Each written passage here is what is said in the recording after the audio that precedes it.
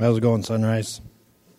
So my name is Matt Parker. If you're new here, I'm on staff and just want to welcome you. We have info cards if you want to give us your information so we can stay in contact with you. The greeters will have it. I don't know if we had a greeter today, but yeah, we did. The men's breakfast is this coming Saturday, the 8th.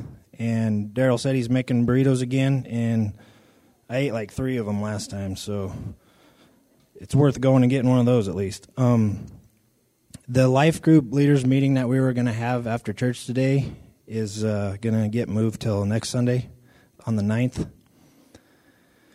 And then Megan wanted me to say something, I forget. The parade. If you have a kid up through high school that you want to have in their float, just talk to her. And then I was just wanting to share with you Sunrise's life verse. It's 2 Corinthians 5:15. He died for everyone so that those who receive his new life will no longer live for themselves. Instead, they will live for Christ who died and was raised for them.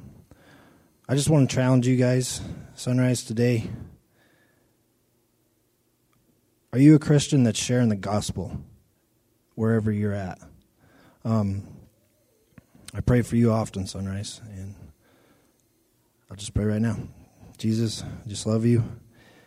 I just ask for your spirit to overwhelm us, meet us where we're at. No matter what kind of week we've had, what has been done to us, what kind of sin we've committed. If we're truly broken for you, Jesus, you will meet us where we're at and forgive us. It's in your name I pray, Jesus. Amen.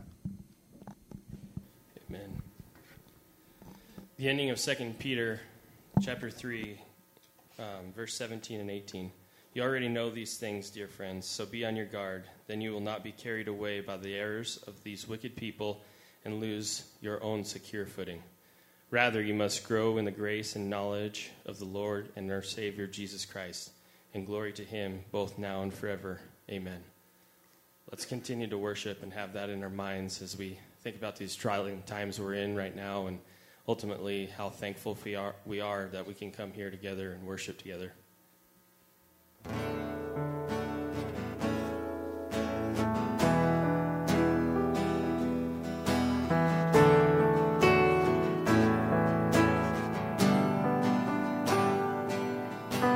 Light of the world, you step down into darkness.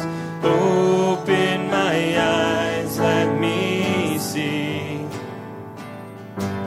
beauty that made this heart adore you. Hope of a life spent with you.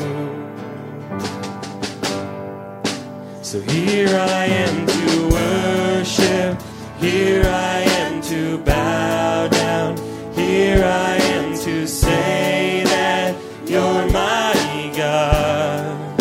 You're altogether lovely, altogether worthy, altogether wonderful to me. King of all days, oh so highly exalted, glorious in heaven above.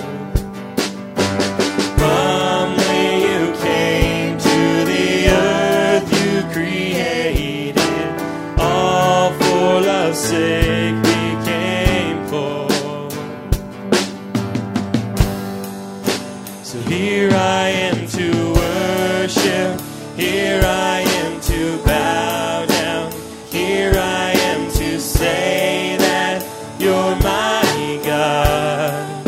You're altogether lovely, altogether worthy, altogether wonderful to me.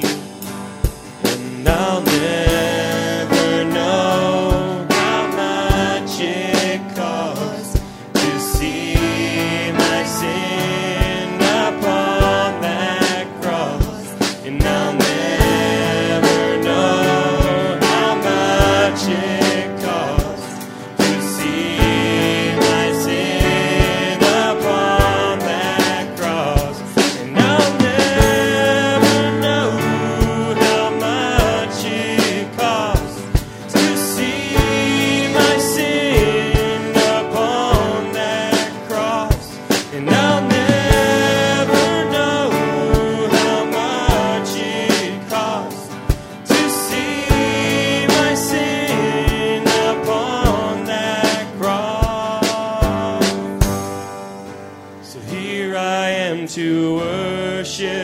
Here I am to bow down.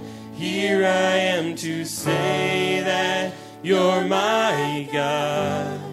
You're altogether lovely, altogether worthy, altogether wonderful to me.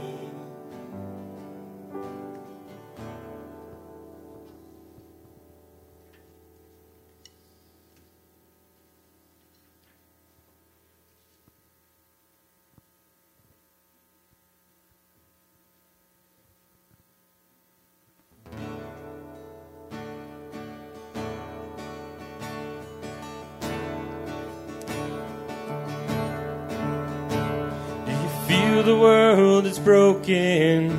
We do. Do you feel the shadows deepen? We do. But do you know that all the dark won't stop the light from getting through? We do. Do you wish that we could see it all made new? We do.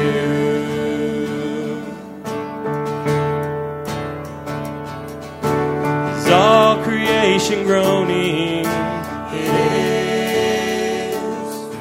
There's a new creation coming, it is. Is the glory of the God to be the light within our midst, it is. Is it good that we remind ourselves of this? It is.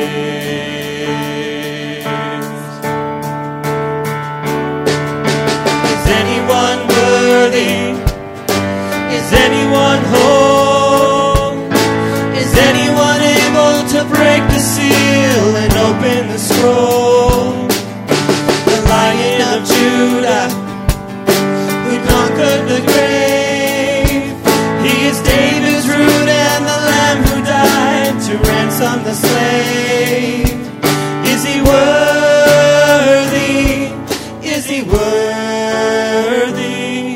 of all blessing and honor and glory? Is he worthy of this? He is.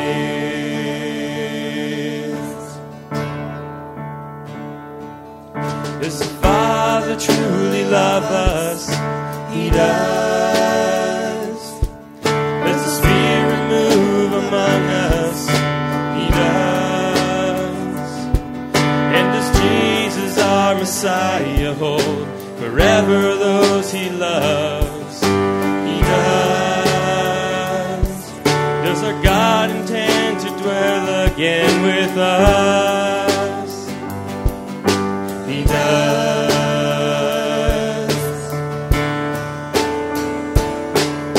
Is anyone worthy? Is anyone whole? Is anyone able to break the seal and open the scroll? The Lion of Judah, who conquered the grave. He is David's root and the Lamb who died to ransom the slave. From every people and tribe, every nation and tongue, he has made us a kingdom, a priest to God, to reign with the Son. Is he worthy? Is he worthy of all blessing and honor and glory? Is he worthy? Is he worthy? Is he worthy of this? He is.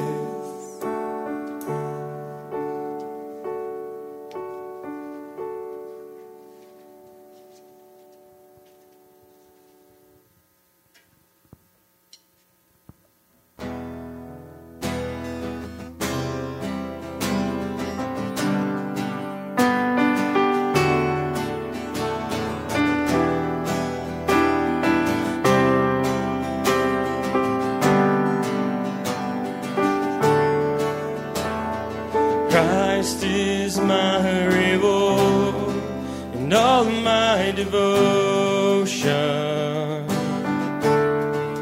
Now there's nothing in this world I could ever satisfy.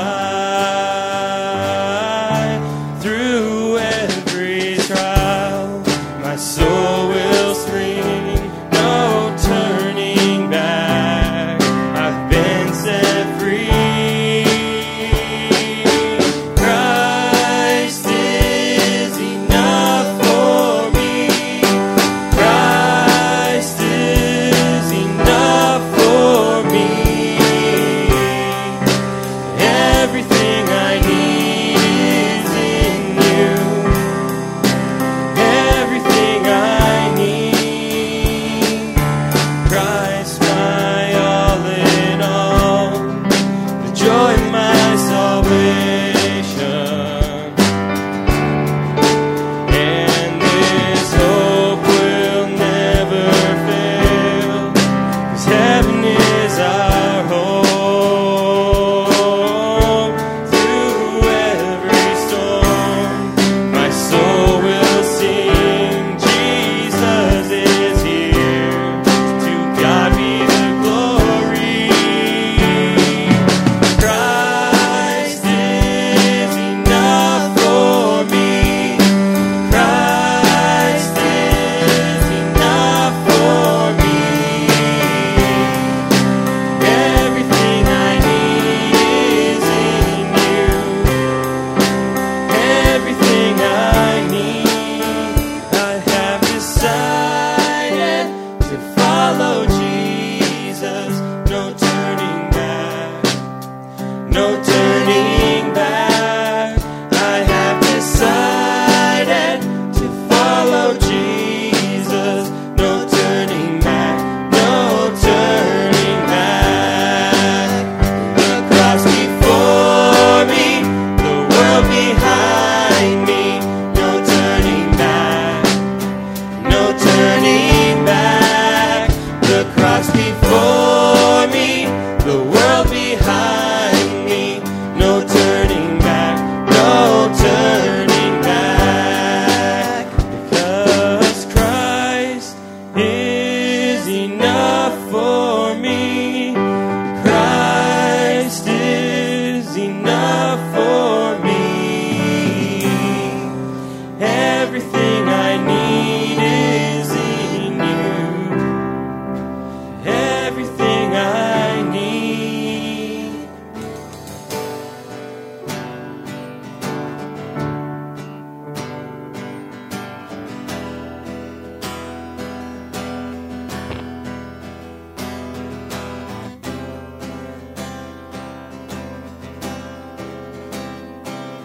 The splendor of the King, clothed in majesty.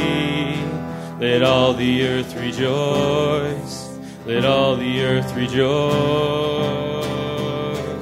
He wraps himself in light, and darkness tries to hide, and trembles at his voice, and trembles at his voice. How great is our God? Sing with me, how great is our God? And all will see how great is our God. And age to age he stands, and time is in his hands, beginning and the end, beginning and the end. The Godhead three in one, Father, Spirit, Son, the Lion and the Lamb, the Lion and the Lamb.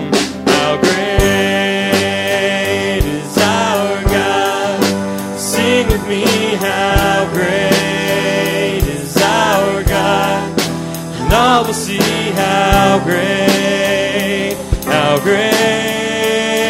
is our God. He's the name above all names. He's the name above all names. He is worthy of all praise. And my heart will sing how great is our God. Name above all names. He's the name above all names. He is worthy of all praise. And my heart will sing how great is our God. I have decided to follow Jesus. I have decided to follow Jesus. No turning back. No turning back. I have decided to follow Jesus. No turning back. No turning back. The cross before me, the world behind me. No turning back. No turning back. The cross before me, the world behind me. No turning back. No turning back. How great is our God? Sing with me, how great is our God? And all will see how great is our God. Father, we look up to you. We ultimately get down on our knees and give you praise and worship today. As we're gathered here together, we just ask that you be with us here. Open our hearts to the message that Dewey has for us. Ultimately, bring peace to our hearts. Let us find salvation in you. Whether we're struggling today or whether we're feeling whole with you, we know that we have our own struggles, and each one of us needs your help. Lord, I ask you to bless everybody here today and all those not able to come. And ultimately, here we are to worship you. In Jesus' name, amen.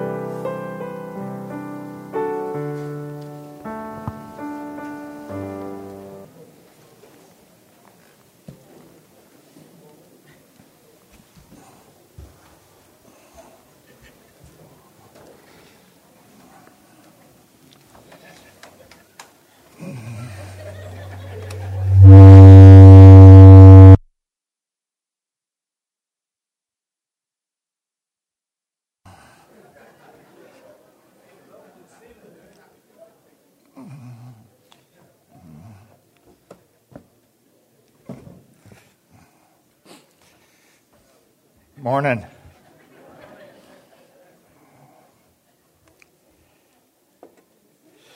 Some of you out there said, what in the heck is going on? If you weren't here a couple of weeks ago. I was all self-absorbed in my great lesson that I had. And I had a piece of foam board right here. And I was going to make this. I mean, it was fabulous, people. A great point. And so I stepped over here to whatever, and I crashed, tumbled, tore down that. Well, it wasn't that bad. But anyway, I crashed and burned. So I thought I might as well have some fun with it. So I thought that's what I came up with. But anyway, I was going to sneak in here and put mattresses all over the thing, or I asked somebody if they had any bubble wrap I could wrap around me. But what I really thought was good was to give everybody a little whiteboard with a marker, and you could judge my dismount. And so the Baptist judge gave him a 5. The Episcopalian only gave him a 2. And anyway, so it was kind of fun. And somebody asked me, well, it wasn't fun, but you with me? After I got over the initial shock and hurt my feelings, but didn't hurt my physically at all. But somebody said to me, "Is that the most embarrassing moment you ever had?" And I said, "No. I taught school for 42 years, so I've I've had plenty of them. So anyway, it's good to be here this morning. I don't know if you know this, but this is our church birthday today, first Sunday in August. And Steve told me this. Yeah. 9 years that we've been blessed to be able to fellowship together and minister to our community and just see folks grow in the Lord. So it's been great. And another thing I want to tell you is why after that fiasco would I be back up here? Well, Pastor Brent's not feeling very well this morning, and he was kind of under the weather, so I'm on last minute, so don't expect too much. So anyway, it's good to be here. So let's open in prayer before we start. Father, thanks so much for just being who you are. And today we want to delve into that more and more. And I just pray that you would open up our eyes and our ears, that we would be able to see exactly who you are and what you've done for us. Father, I thank you for every person that's here this morning. They're precious to you, Father. And maybe they're here this morning hurting or confused or just with the trials of this life. But Father, I just ask that we would take a few moments here to get rid of all that, to be able to focus upon you and be blessed by what you have for us. So it's going to be a great morning, and we thank you ahead of time. And I just pray this in Jesus' name. Amen. I want to talk about something that's kind of on my heart this morning, and that's the idea of, and some people use them interchangeably, but religion versus relationship. And what does that mean? And you see well-meaning people all the time say, and I've had say it to me, maybe you too, well, you're kind of religious, aren't you? And I know they mean that as something good, but hopefully, after we get done here, no, I'm not very religious, and I really don't want to be. And you go, what do you mean? Well, it's not really actually, if you use the word, it's only used a couple of times in Scripture, and one kind of positive, it says true religion is this, that we minister to the widows. Maybe you're familiar with that verse. And then there's one that's not positive at all, and it talks about, you religious bunch of vipers and so on and so forth. And so you go, what's the difference here? So that's what I want to talk about today. And I'm going to start with a story that Jesus told, and it's in Luke 15, and I believe we're going to have it up here. And this is the tale or the parable of the prodigal son. And I know that most of you have heard of that, if you don't know it intimately, but I'm sure you've at least heard of the passage. Very famous. Probably, well, I can guarantee you, probably being preached this very day across this United States for the thousands of churches. It's a famous, famous story. And I just want to look at it with that in mind, religion versus relationship. So, we'll begin at 11. I'm going to read through the whole thing. It's fairly long, but it won't take me that long. But we go down to 32. So I'll just read it, and then we'll go back and hit some high points, and then move on. To illustrate the point further, Jesus told them this story. A man had 2 sons. The younger son told his father, I want my share of your estate now before you die. So his father agreed to divide his wealth between his sons. A few days later, this younger son packed all of his belongings and moved to a distant land, and there he wasted all his money in wild living. About the time his money ran out, a great famine swept over the land, and he began to starve. He persuaded a local farmer to hire him, and the man sent him into his field to feed his pigs. The young man became so hungry that even the pods he was feeding the pigs looked good, but no one gave him anything. When he finally came to his senses, he said to himself, at home, even the hired servants have enough food to spare, and here I am dying of hunger. I will go home to my father and say, Father, I have sinned against both you and heaven, and I am no longer worthy of being called your son. Please take me on as a hired servant. So he hurried home to his father, and while he was still a long way off, his father saw him coming. Filled with love and compassion, he ran to his son, embraced him, and kissed him. His son said to him, Father, I have sinned against both you, both heaven and you, and I am no longer worthy of being called your son." But his father said to his servants, "Quick, bring the finest robe in the house and put it on him, and get a ring for his finger and sandals for his feet. And kill the calf we've been fattening. We must celebrate with a feast. For this son of mine was dead and is now returned to life. He was lost, but now he's found." So the party began. Meanwhile, the older son was in the field working. When he returned home, he heard music and dancing in the house, and he asked one of the servants what was going on. "Your brother's back," he was told, "and your father has killed the fatted calf, and we are celebrating because of his safe return." The older brother was angry and wouldn't go in. His father came out and begged him, but he replied, "All those years I've slaved for you and never once refused to do a single thing you told me. And in all that time you never gave me even one young goat for a feast for my friends. Yet when this son of yours comes back after squandering your money on prostitutes, you celebrate by killing a fatted calf." His father said to him, "Look, dear son, you have always stayed with me, and everything I have is yours. We had to celebrate this happy day, for your brother was dead and has come back to life. He was lost, but now is found." So let's go through this real quick and just talk about this. Again, I'm sure perhaps you've heard it. But let's go back to verse 11. And it says, to illustrate this point further, and you say, well, what does that mean? Well, in chapter 15, there's a couple of other stories before this. The 90 and 9, where it says that the shepherd will leave the 90 and 9 to go after that one, you. And he was, you're that important to him. Most people say, well, man, I don't want to go after that one because the 99 might scatter. Or the wolves come in and kill whatever. So, no, you're that important that he would leave them to go get you. So that was that parable. And so anyway, he's just talking about all this stuff about God is seeking you. God is going to go get you. God is, you're important to him, and so on and so forth. So it says to illustrate this point further. So that's what he's talking about. Now, so this man has these two boys, and this younger one, we can just read between the lines here, is been a handful his whole life probably.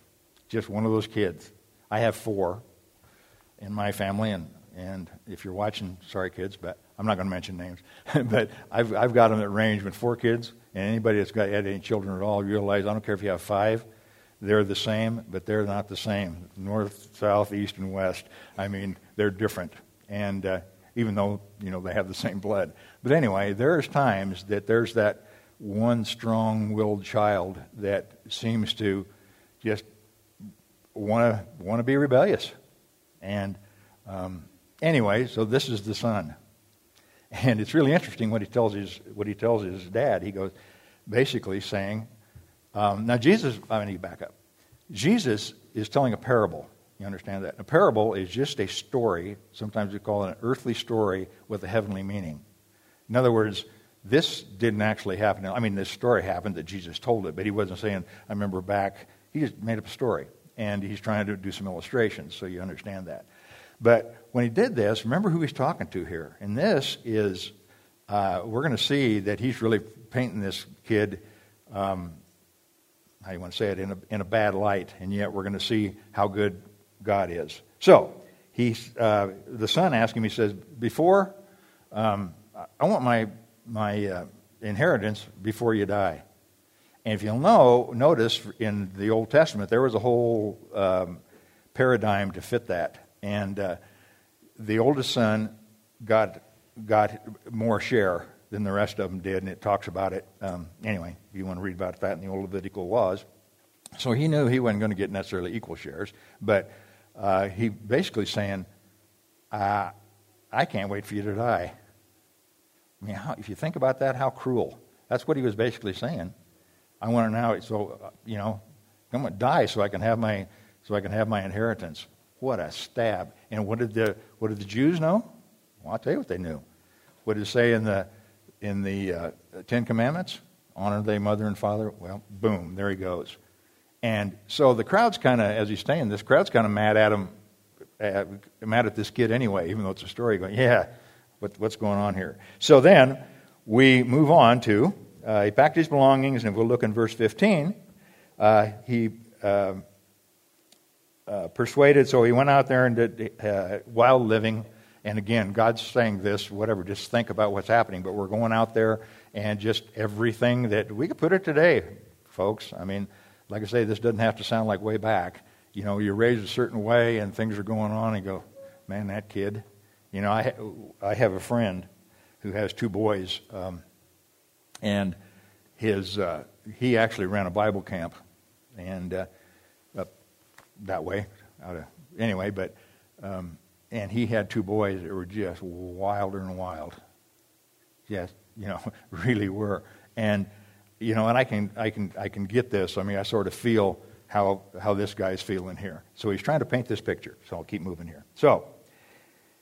So this wild living, so put that out. They were out rodeoing, doing this and that, drunk after the thing, snorting coke before I got on the bull, blah, blah, blah, blah, blah, wild living. And he runs out of money.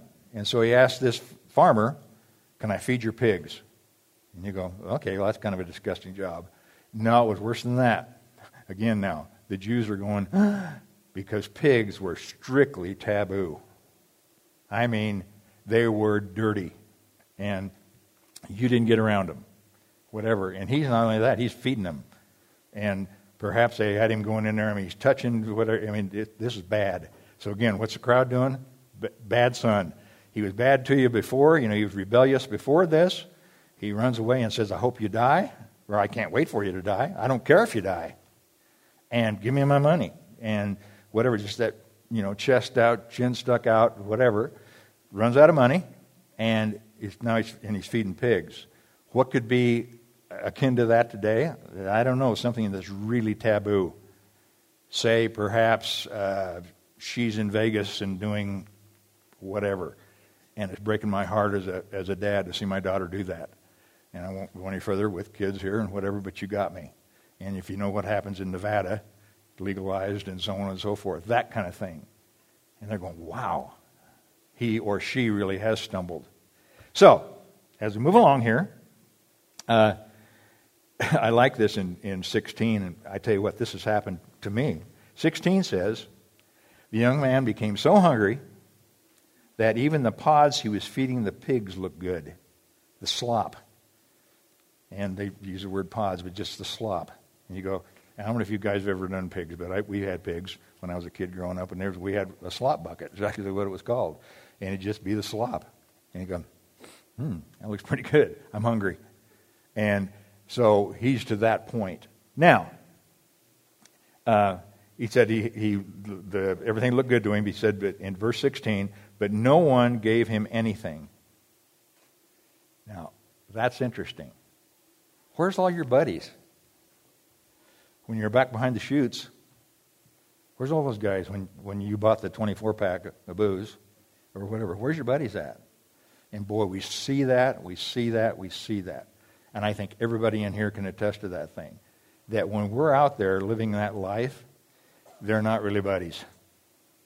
We might think they are, but they're taking advantage. They probably don't. They're probably not doing it on purpose, because probably if that happened to them, you wouldn't be either. But that world out there, and you go, who do I really hang on to? And it ain't those guys, I'll tell you. And again, that one I can say I can attest to. Is good time Charlie, but where are you when I need you? And can't be found. All right, let's keep moving. So, when he finally came to his senses, he said, I'm going to go back home. And we'll read all that, but as he's going home, he's rehearsing what to say to his father. Because look what I've done. I've done this and that, those things I said, that broke the pig laws and doing disgusting things and so on and so forth, and told you I wished you'd die or whatever the case would be. He ain't going to take me back. What do I say to him the first time I see him? Well, he agrees to throw himself on the mercy of his father, and he says, and I'm reading, it says it actually twice in 19 and also in 21, I am no longer worthy of being called your son. That's what he says he's going to tell his father. Take me back. I'm no longer being worthy of being called your son. Now that is interesting, because you say, well, why is it he's not worthy? That means that I have to be worthy to be called your son. In other words, I have to have, and worthy means what? Having worth. I have to have worth to be called your son? I can't help but think, and this has never happened to me, praise God, but it could. What about the parents of that person that has murdered somebody that we read about in the news? You say embarrassment being crushed, but you know what? He started saying with tears, but that's my son. And he's a murderer. He is. I'm not defending it. He didn't do it, but he's my son. And you could just go on. A terrorist, I think, of these things, and said nobody knew how that he was that way. Next door neighbors say or whatever, but that's my son. And he said, so if he would be really good, so my son, the doctor, that's my son. My son, the blank, is not my son. Yes, he is. He's your son. And you love him. And father, and your daughters too. As we say this, children. I hope you understand I'm not, your children. Your daughters and everything. But they're mine. And I love them dearly. And so, with that being said, I just, that just really struck me. But he says, I'm no longer worthy of being called your son. He thought he had to be worthy. In other words, I have to do this for you to accept me. So I want to read this little, and again, I'll try to read quick. And I don't like to usually just read to you, but I thought rather than trying to paraphrase this, I'd just read it. This is an actual, this guy is a Christian speaker, and he adopted a little girl, and I just want you to read this, thinking about what the kid just said about, I'm not worthy to be your son. So listen. It says, I never dreamed that taking a child to Disney World could be so difficult, or that such a trip could teach me so much about God's grace. Our middle daughter had been previously adopted by another family. I'm sure this couple had their best of intentions, but they never quite integrated the adopted child into their family of biological children. After a couple of rough years, they dissolved the adoption, and we ended up welcoming a 8-year-old girl into our home. For one reason or another, whenever our daughter's previous family vacationed at Disney World, they took their own children, but they left their adopted child behind with a friend. Usually, at least in the child's mind, this happened because she did something wrong that precluded her presence on the trip. So, by the time we adopted our daughter, she had seen many pictures of Disney World and that she had heard about the rides and characters and the parades, but when it came to passing through the gates of the Magic Kingdom, she had always been left on the outside. Once I found out about this history, I made plans to take her to Disney World for the next time I had a speaking engagement in Florida. I thought I had mastered the Disney World drill. I knew from previous experiences that the prospect of seeing cast members in freakishly oversized mouse and duck costumes somehow turns children into squirming bundles of emotional instability. What I didn't expect was that the prospect of visiting this dream world would produce a stream of downright devilish behavior in our newest daughter. In the month leading up to our trip to the Magic Kingdom, she stole food when she could have just asked for it. She lied when it would have been easier to tell the truth. She whispered insults that were carefully crafted to hurt her older sister. And as days on the calendar moved closer to the trip, her mutinies multiplied. A couple of days before our family headed to Florida, I pulled our daughter to my lap to talk to her about her latest escapade. I know what you're doing, she stated flatly. You're not going to take me to Disney World, are you? The thought hadn't actually crossed my mind, but her downward spiral suddenly started to make some sense. She knew she couldn't earn her way to the Magic Kingdom. She'd tried and failed at that. So she was living in a way that placed her as far as possible from the most magical place on earth. In retrospect, I'm embarrassed to admit that in the moment, I was tempted to turn her fear into my own advantage. The easiest response would have been, if you don't start behaving better, you're right, I won't take you. But by God's grace, I didn't. Instead, I asked her, is this trip something we're doing as a family? She nodded. Are you part of this family? She nodded again. Then you're going with us. Sure, there may be some consequences to help you remember what's right and wrong, but you're part of the family and we're not going to leave you. I'd like to say that her behaviors grew better after that moment, but it didn't. Her choices pretty much spiraled out of control at every hotel stop all the way to Florida. Still, we headed to Disney World on the day we said we would, and it was a typical Disney day. Overpriced tickets, overpriced meals, long lines, mingled with just enough manufactured magic to consider maybe going back again someday. In our hotel room that evening was a very different child emerged. She was exhausted, pensive, and a little weepy at times, but her month-long facade of rebellion had faded away. When bedtime rolled around, I prayed with her, held her tight, and said, "So how was your first day at Disney World?" And listen to this. She closed her eyes and snuggled down into her stuffed Mickey. After a few moments, she opened her eyes ever so brightly and said, "Daddy, I finally got to go to Disney World. But it wasn't because I was good. It was because I was yours." Wow. She didn't go to Disney World because she was good. Because she was part of that family. And it's the same deal with the prodigal son. He got accepted back not because he was good. He didn't get good first. I just thought that was a really, really touching story. So let's go back to, I'm back into Luke 15 now. So in verse 22, the father says, the boy said, "I'm not worthy of being your son." And what did the father say? Did he say, "How dare you come back here," or whatever the case may be? It's really interesting. He didn't say anything to him. I mean, they hugged, they kissed, and wept, I'm sure. But he didn't say anything to him. He just started barking out orders, and I'll get there in just a second. But I want to talk about, I think this is sometimes mislabeled as, the prodigal son, and you say, "We're telling God's word's not right." Well, God didn't label these passages. You know that. The verses weren't numbered back in the old original. Man put that in there to find it. Chapter, whatever, down to here, other than reading through the whole paragraph. Anyway, in the headings, that wasn't there. So I rather call this the gracious father versus the prodigal son. Because it's about the dad. And I hope that you've already picked up on this, but this story is about God in heaven and us.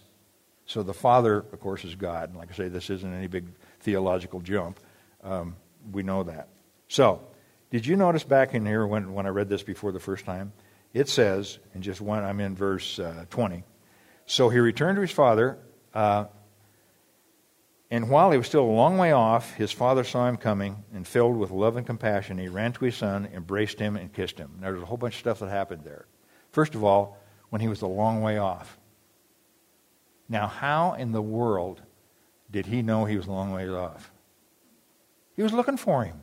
That's why. Where's my son? I miss my son. I love my son. Rather than just, I don't know. What do you hear from your daughter? Whatever. I haven't heard from him for years. I don't know. Change the subject, whatever. Not this guy. He was looking a long way off. And I can't help but think, like I said, this is a story, a parable, but if it was me in my mind, I don't know why I put this at sundown or the latter part of the day, but you could just see him walking down there. And you know what? Boys and girls have the same gait mannerism as Dad does. I don't know if you ever noticed that, but you can see people and know who they are by your silhouette and watching them walk. And, he said, "That's my son." And the next interesting thing that's really important, and again, he's talking to the Jews, is it says that after he saw him coming, that he ran to meet him. Another thing that they understand that we don't understand. The patriarch did not run. It was a sign of shame.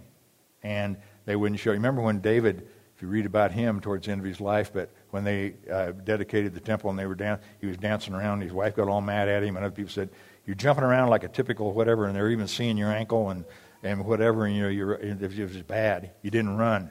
It was like, he may have been happy to see him, but you come. God ran for you. He ran to get you. This is the story. It's not about just his son. Hope you understand that. It's deeper than that. And he ran to get you. It wasn't just like, "Yeah, come on. I did that. Come on." And then maybe even, as sometimes like we do with a little child trying to walk, we keep backing up a little bit so they'll walk. No. He ran to meet him. Threw his arms open, didn't accuse him, hugged him, kissed him, wept with him, I'm sure, and So then what he does next is interesting. Like I said, he didn't yell at him. He just said, very first thing, and I'll move on quick here. It says, in verse 22, it says, quick, bring the finest robe in the house, get a ring for his finger, and sandals for his feet. Now we know something about that. He didn't have any of those. Probably sold them. Probably pawned them when he was having problems. He said, put sandals on your feet. He didn't have sandals on. That's why he said that. He didn't have a robe on. And the ring, of course, like I said, well, this can go deep, and I don't have time, but that was a signet ring. And it signified who his family was and whatever.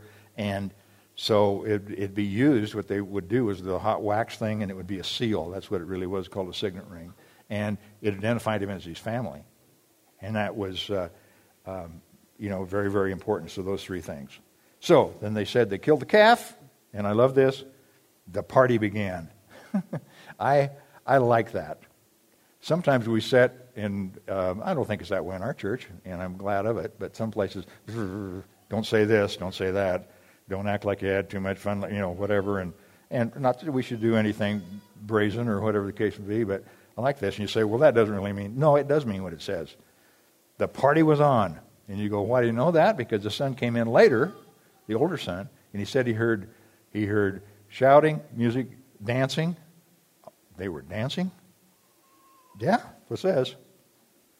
And the party was on. And it is. God celebrates us in that way. Not this stoic, whatever, and that's kind of what I grew up with. Well, you didn't want to say this in church, that in church, have your hair this long or that long, or this word, or skirts, blah, blah, blah, blah. And he goes, let's celebrate. So, interesting. So, all that happens. The brother's back. He's reaccepted, never was not accepted, just welcomed back. And then we see in verse 25, the other son. Da-da, comes up here. So this is a great, dramatic effect. The other son shows up. This ain't good. And he is hot. And this other son is a picture to me, and I read it in some commentators too, but is a picture to me of the organized church. And he says to him, and you go, no, what do you mean by that? Well, just listen. He says to him, 28, the older brother was angry and wouldn't go in, and his father came out and begged him to come in. And he wasn't accepting him. And we see that with a lot of churches. He was mad, and he was angry. He was angry because his brother came back. Now, wait a minute. Aren't you happy that your brothers repented and came back and saw the error of his ways? And rather than, and we do this, Have you ever had somebody, and I have, again, tell you about this. Have you ever had somebody that has harmed you or hurt you or whatever, and then you might read in the paper that they're having some legal problems or whatever, and you go, yeah, that's too bad. But deep down inside of you, yes, he got his. I mean, really, you hear about, and this is his own brother. And he was not happy that he came back. I think he wanted him to do this and that and bow down and stoop down and do that and tell me you're sorry. Don't just tell Dad you're sorry, because I got all this extra work. I mean, we do have servants, but I got all this extra work that you didn't do, blah, blah, blah, blah, blah, blah, blah. And he had a list. And we see that, like I said, he wasn't accepting. I would love to have a church full of prodigals that we could celebrate. That you're walking around and you said, I'm a true picture of God's grace. Rather than somebody that's quote-unquote been in the church. I mean, I love us older saints. I'm one of them. But that's why I'm not trying to say that. But a lot of times, I have to tell you, it brings with that, don't like that music, whatever, and going, enough already. Look at these babies, might be 40, but or 30, that are coming to Christ. Celebrate. They don't know. They never grew up in your world that you're saying, no hair, that music, be that older person that puts her arms around these youngsters and bring them back. And don't keep, the Father accepted them. Who are you to not accept them? He did. So there's where we need to be. Well, anyway, so he says in verse 29, this is really telling. all these years I slaved for you and never once refused to do a single thing you told me. So I'm still here and I slaved for you. So what kind of relationship is that? He didn't say, I had this opportunity to fellowship with you, Dad, and whatever the case may be. We can put it in church today. We hear about burnout. Man, I'm sick and tired of making coffee, setting up chairs. I'm slaving for you. Well, who are you doing it for? If you have a relationship, thanks God. Thanks, Dad. And he should have said, Daddy, you've thrown this feast for my brother. I'm glad he's home. But you know what? I got to eat with you every day. How sweet you are to me. And no, I didn't have a fatted calf, but you know what? As he was out there, whatever, I always had food. And I got to fellowship with you. And I got to hold hands around the table and pray with Mom and you. And what a great God you are. And that's a mature way of looking at it. But he wasn't there. So now, this next part, I don't know if you do know about, but we're going to go into this quickly. What happens next to this son is that, that older boy, he wasn't having it. He was still, if Dad doesn't exact justice, I'm going to. And you say, now who is the older son? Akin to the organized church, the religious church. I talk about religion versus whatever. And if God isn't going to, or if Daddy isn't going to, I'm going to. So here's some more of that story. And I'll tell you we can find it in the Bible. So the older son comes out one time, he walks by, and he's still snarky. And he may have said it he did say it, with a little bit of whatever. He says, hey, nice robe that Dad gave you. Said, well, thanks. He said, you better keep it clean. Because one thing he hates after he, is just slothfulness and whatever. Keep it clean. He said, well, no, Dad, I don't think Daddy be that way. He said, I'm telling you he is. Stop it. Just keep it clean. That's all I ask, Wear another robe while you get that one clean, but don't be wearing that one dirty. And he kind of looked around and, okay, so he leaves. A couple of days later, older son shows up and he said, what are you wearing that ring on your thumb for? He said, well, it's too big for me. And my fingers are skinnier, but it'll fit on my thumb. He says, well, don't do that. He says right in the thing, he says you got to bring a ring for his finger. Put it on your finger where you're supposed to. You look like a hippie or something, rings on your toes and doing whatever the case may be. And take that off your thumb. Dad don't like that. And he said, yeah, but it won't stay on. He said, I don't care. Put it on your finger. And so the son said, okay, I will. And he had to hold it on, because if he went like this, it'd fall off. So he was all in his conscience of always keeping his hand tight and whatever. In fact, he was so worried about it most of the time that he got cramps up his arm from clenching that ring on his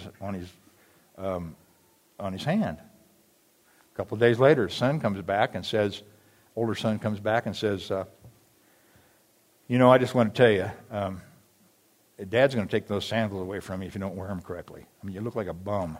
We'd say today, you got your Nikes on with the tongue hanging out and the shoestrings off the side. He said, cinch those things up and look like you're supposed to. We'd say today, pull your pants up. I mean, whatever, but he says, Dad's not going to accept you like that. Lace those things up. And he goes, he won't take my, would he? You think he would? No, he won't. But anyway, so the son leaves, and he didn't want to let him know, but he bends down on one knee to tie his sandals. Hard to do because he's got this fist closed with that ring on there. And he tying his sandals, and he hear, hello, son. And he looks up, and it's Daddy. And he looked down, and his robe was soiled. His ring wasn't positioned correctly. And his sandals were untied. And he got up and says, I can't do this. You give me these gifts, but I can't keep up with this. And he runs away again. He said, I'm sorry, Daddy. I just can't do it. Where did you read that? Because I've read the Bible before. Well, I'll tell you. I read that in the book of Galatians. So we're going to turn there and look at this. Okay? And the first one I want to look at is Galatians 1:6. I think Erica has it for us. Now, what happened was Paul went to the and I'll try to make this quick here. Paul went to the church at Galatia, which is an area, and what he found there really, really disturbed him. In fact, the whole book of Galatians, you ever notice that a lot of other books, they'll be like this will talk about that, and it'll be a heading, and this will talk about that. The whole book of Galatians is about this. I don't know if you even knew this, but and I'm not challenging your intellect. I just meant to realize that it's talking about this. So here's what happens. He says, I'm shocked that you're turning away so soon from God who called you to himself through the loving mercy of Christ. He's shocked about this. What? That you're turning. Let me go ahead and I'll read this. So you're following a different way that pretends to be the good news. Good news is gospel. Okay? But it is not the good news at all. You are being fooled by those who deliberately twist the truth concerning Christ. Now, what were they twisting? I'll tell you the story real quick.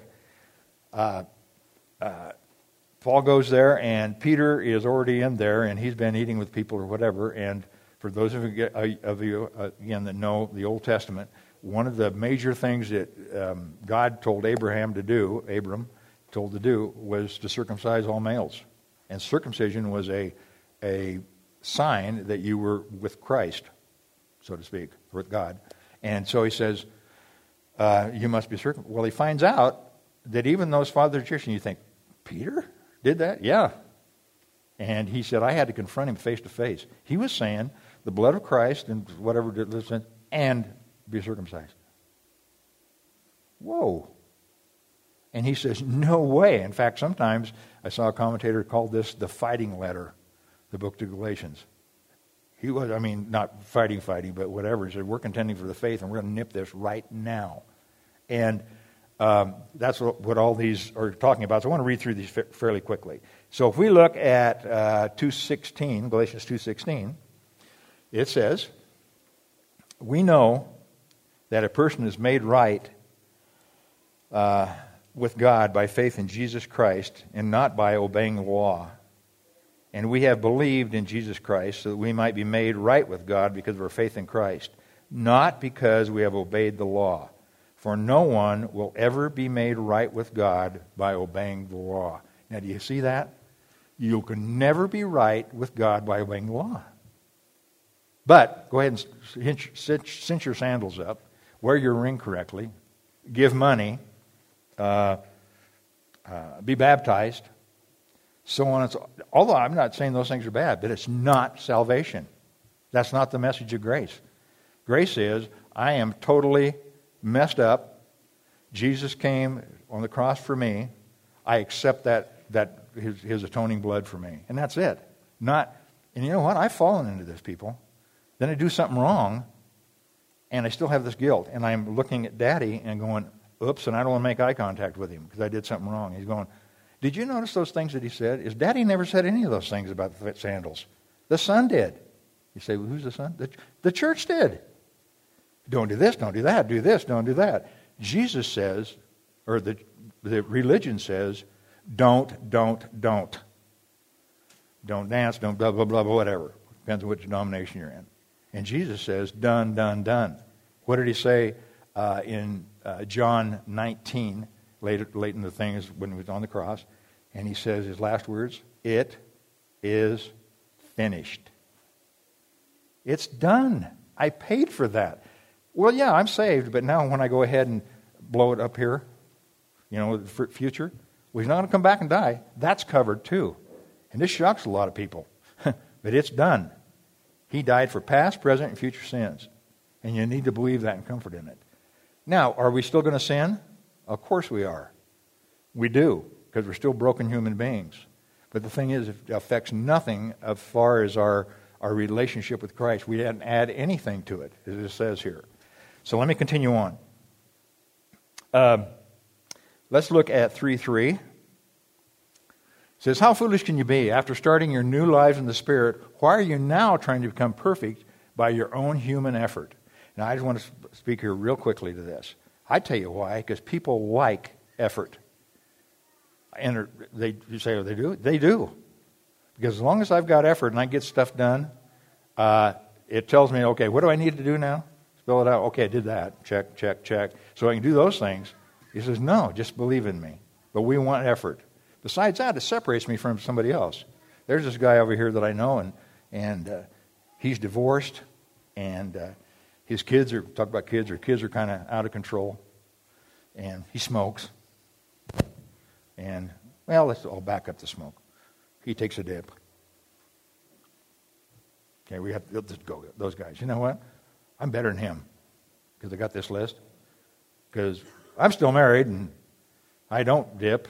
And what was the other one? Oh, and my children are all junior Billy Grahams. So I'm pretty good. So you got this list because you can compare it to. We like lists.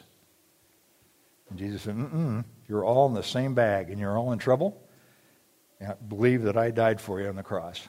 And you know there is no list, and there's no rules to live by. But some people love it, and some churches love that. Did you do this? Did you do that? You know, I don't want to. I don't know I'm on a line here, and I don't want to offend anybody. But I know there's a denomination out there. My older sister was talking about that. She's not a member of it, but you take communion every week, and it's part of. You know, if you don't, I mean, it's part of this. It's part of the program. It's not remember this until I come.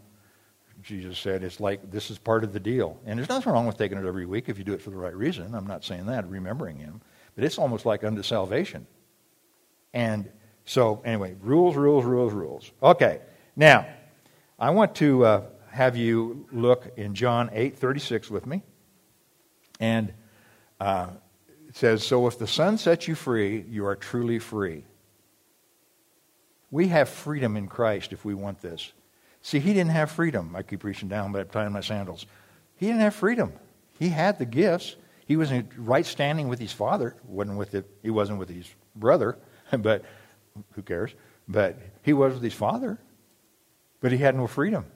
And he kept, is this okay? Is my robe, did I do it right? And he was just tied up with this. And people, I'm telling you something. I know that some of you are.